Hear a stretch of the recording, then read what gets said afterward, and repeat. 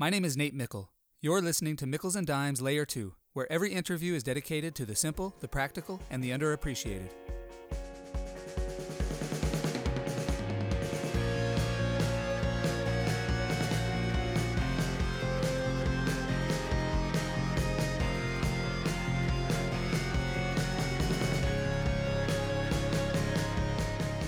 Nick Epley is a professor at the University of Chicago Booth School of Business, where he teaches the MBA class Designing a Good Life. His research has been featured by the New York Times, Wall Street Journal, CNN, Wired, and National Public Radio, among others, and has been funded by the National Science Foundation and the Templeton Foundation. He's the author of the book Mindwise and was named one of the world's best 40 under 40 business school professors by Poets and Quants. I hope you enjoy learning from Nick Epley, because I always do. Nick, it's so great to chat with you today. I first heard you speak at the Psychology of Technology conference several years ago, and then when I was at Notre Dame, you gave a talk, and we were able to grab lunch together. And if I remember right, you were also a college football player, and you actually look like a college football player, unlike myself. So thanks for coming on today. Yeah, I was not a big college football player like you were. I was a small college football player, but was a big guy playing small college football. Yeah, I don't know whether I would choose to be a prototypical player at a smaller school or a smaller person at a bigger school. Regardless, you've had an incredible career as a professor, both at Chicago and Harvard. And as you think back on your research, are there 2 to 3 simple, practical, underappreciated lessons you've learned that you'd most like to pass along to others?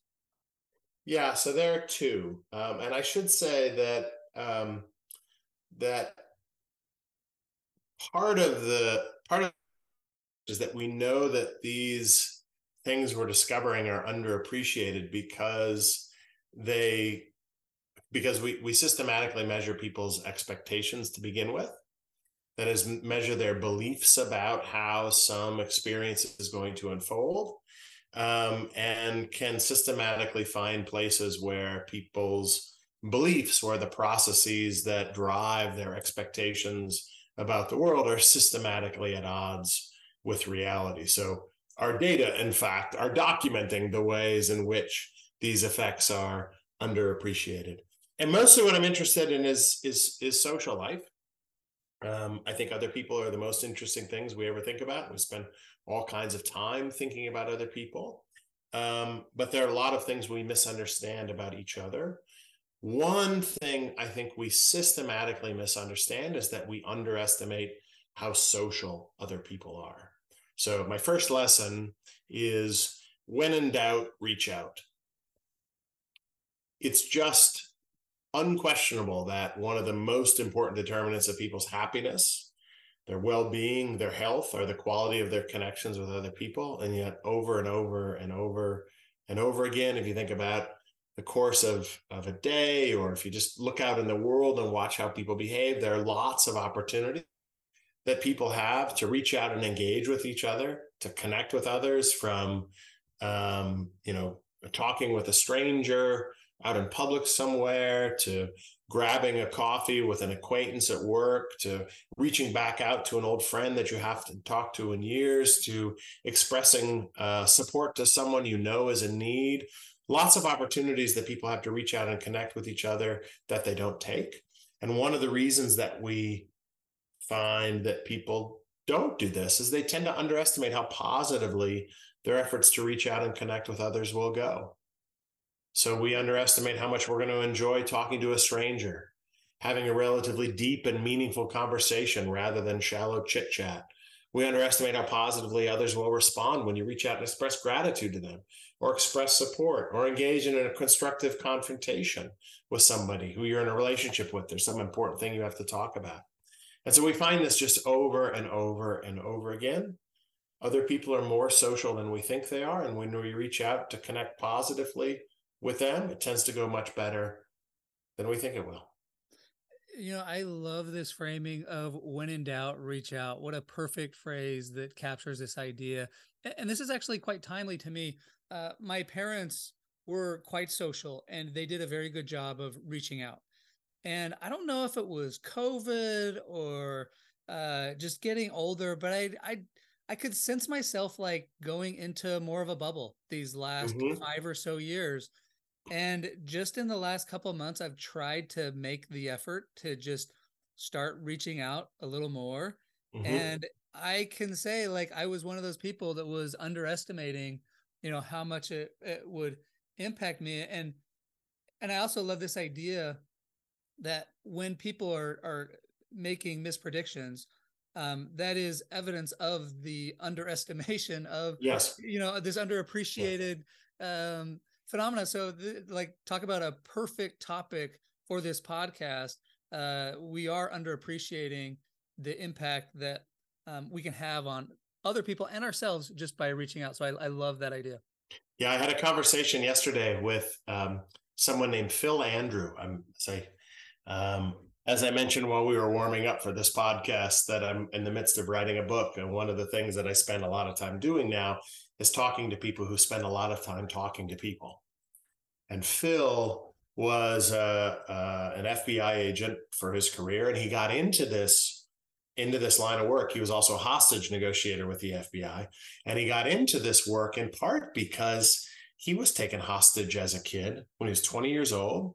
A mass shooter, one of the very first, Lori Dan in 1988, walked into his house after going on kind of a rampage in Winnetka, walked into his house and held him and his mom and dad. He was 20 years old, home one day from spring break, held them hostage at gunpoint. And his mom, when Lori Dan arrived, he said his very first lesson in the power of conversation, he told me yesterday, was to see how she responded when his mom treated her like she treats anybody else who would come to the house, which was kindly. Wow. It is, she reached out to Lori Dan, this person who had, in the midst of this awful situation, treated her well. And in return, she responded in kind. That bought them time, ended up allowing him to get his parents out of the house. He ended up actually being shot in the end, quite tragically. But he learned, even in a crisis situation, and this was one of the things that he worked on a lot as an FBI agent, was what he observed was the power of treating other people like human beings, even in a crisis situation, for them to respond positively to you in return. So even just outside of our normal day of life, even in more extreme situations, reaching out can have surprisingly positive effects. That's fascinating too. I think, some people talk about, you put good out in the universe and good comes back to you. Yeah. Other people talk about karma. Similar idea, right? Psychologists might call this just reciprocity, right? It is reciprocity. Yeah. Like, absolutely. We just feel this urge when somebody's nice to us. We feel this urge. It's like, it's just so hardwired into our species. We want to be nice back when people are nice to us generally. So. Absolutely. Right. Absolutely. When you smile, the whole world smiles back at you. That is just the way it is. When you reach out to somebody else in a positive way, to have a conversation, to take a genuine interest in them, to express support when they need it, to pass along a compliment, to ask for help when you need it. How do people respond back? Yeah. Positively in the way that you reached out to them. I was listening to a podcast yesterday, and a guy was talking about how he was trying to teach his children to basically be trusting in the world, so that people would trust him back. And so he gave the example, he was out in the rain, he was far from home, and they weren't going to be able to make it home on their bikes. So they decided to just knock on a random house to see if they could store their bikes there, because he was trying to teach the kids, like, there's good in the world. And so they knock on a random door, and they keep the bikes, and the person says, yeah, sure. And then he says, okay, now I need to get a ride. I'm going to call somebody to get a ride to go back into London. And the random guy was like, no, let me take you into London. And I thought it was a cool way to teach his children, like, this idea of trust people. Of course, some people will take you for a sucker. It's not foolproof, but on average, when we trust people or when we're nice to people, they reciprocate. Yeah, I think the alternative to think about is not what happens the few times where this doesn't work out when you reach out to other people, is what's the alternative if you don't trust people and never reach out to them?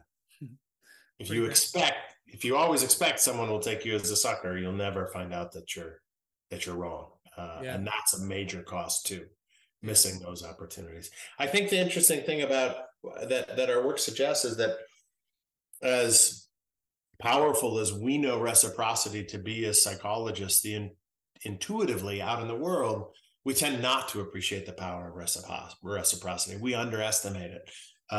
When I talk about this with the other people, when I give presentations on this work, one of the things I'll often note is that people seem to think about other people kind of like marbles. That is, they have some qualities to them, and you'll bring them together in the presence of some other person, and those two things will just be sort of additive or something. They will just come together in some way.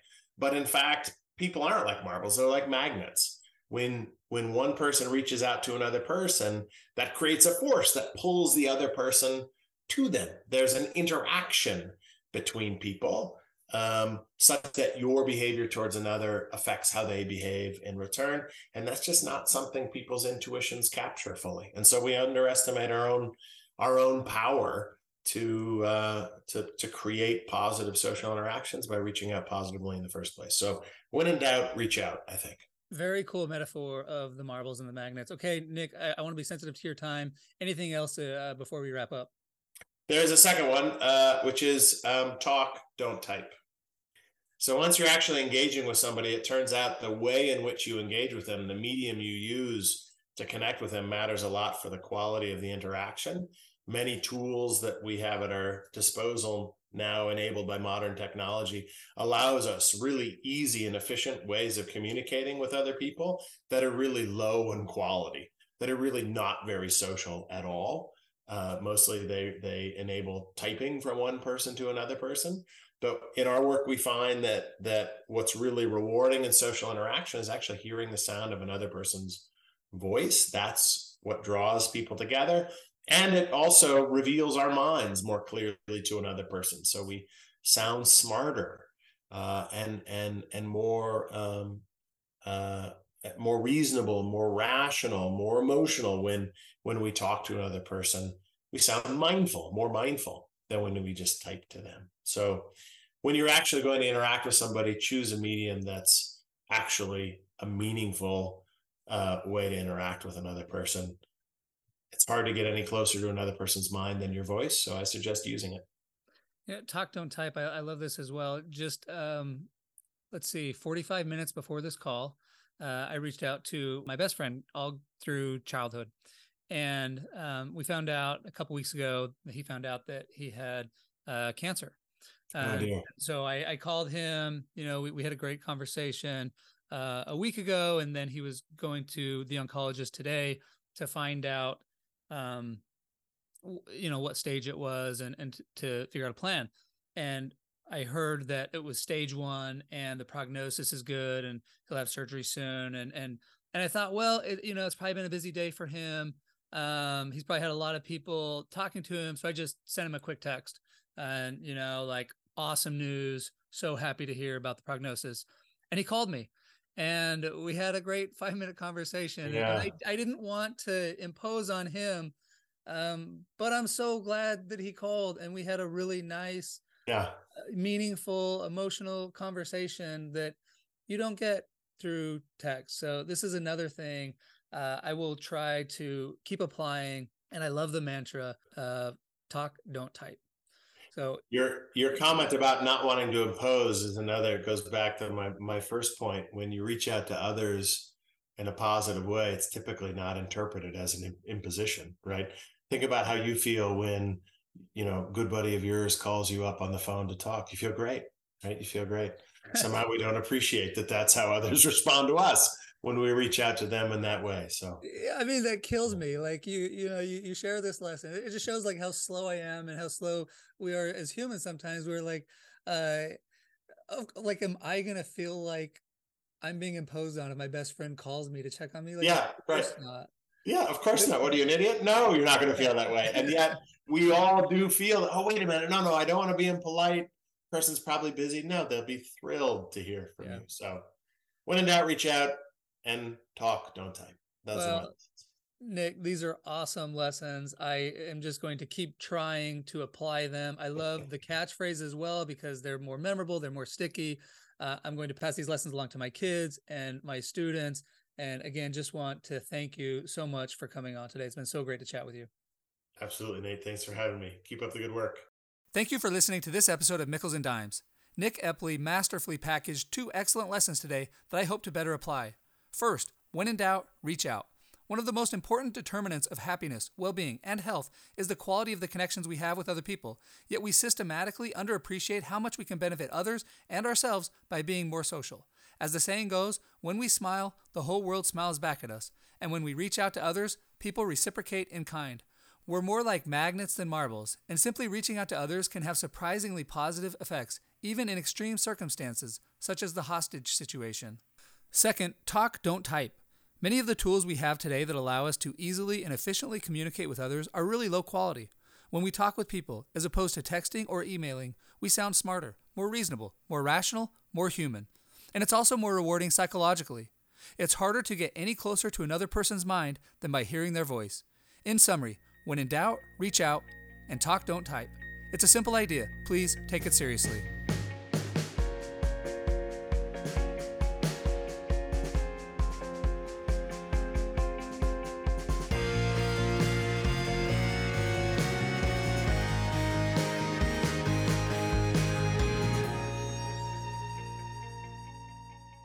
Nate Mickle here with 3 quick requests. First, if you would like a quick summary of these lessons delivered to your inbox, sign up for Nate's Notes at natemickle.com.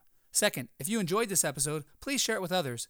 And finally, if you'd give this podcast a 5-star review on Apple iTunes, I would really appreciate it. Thank you for all of your support.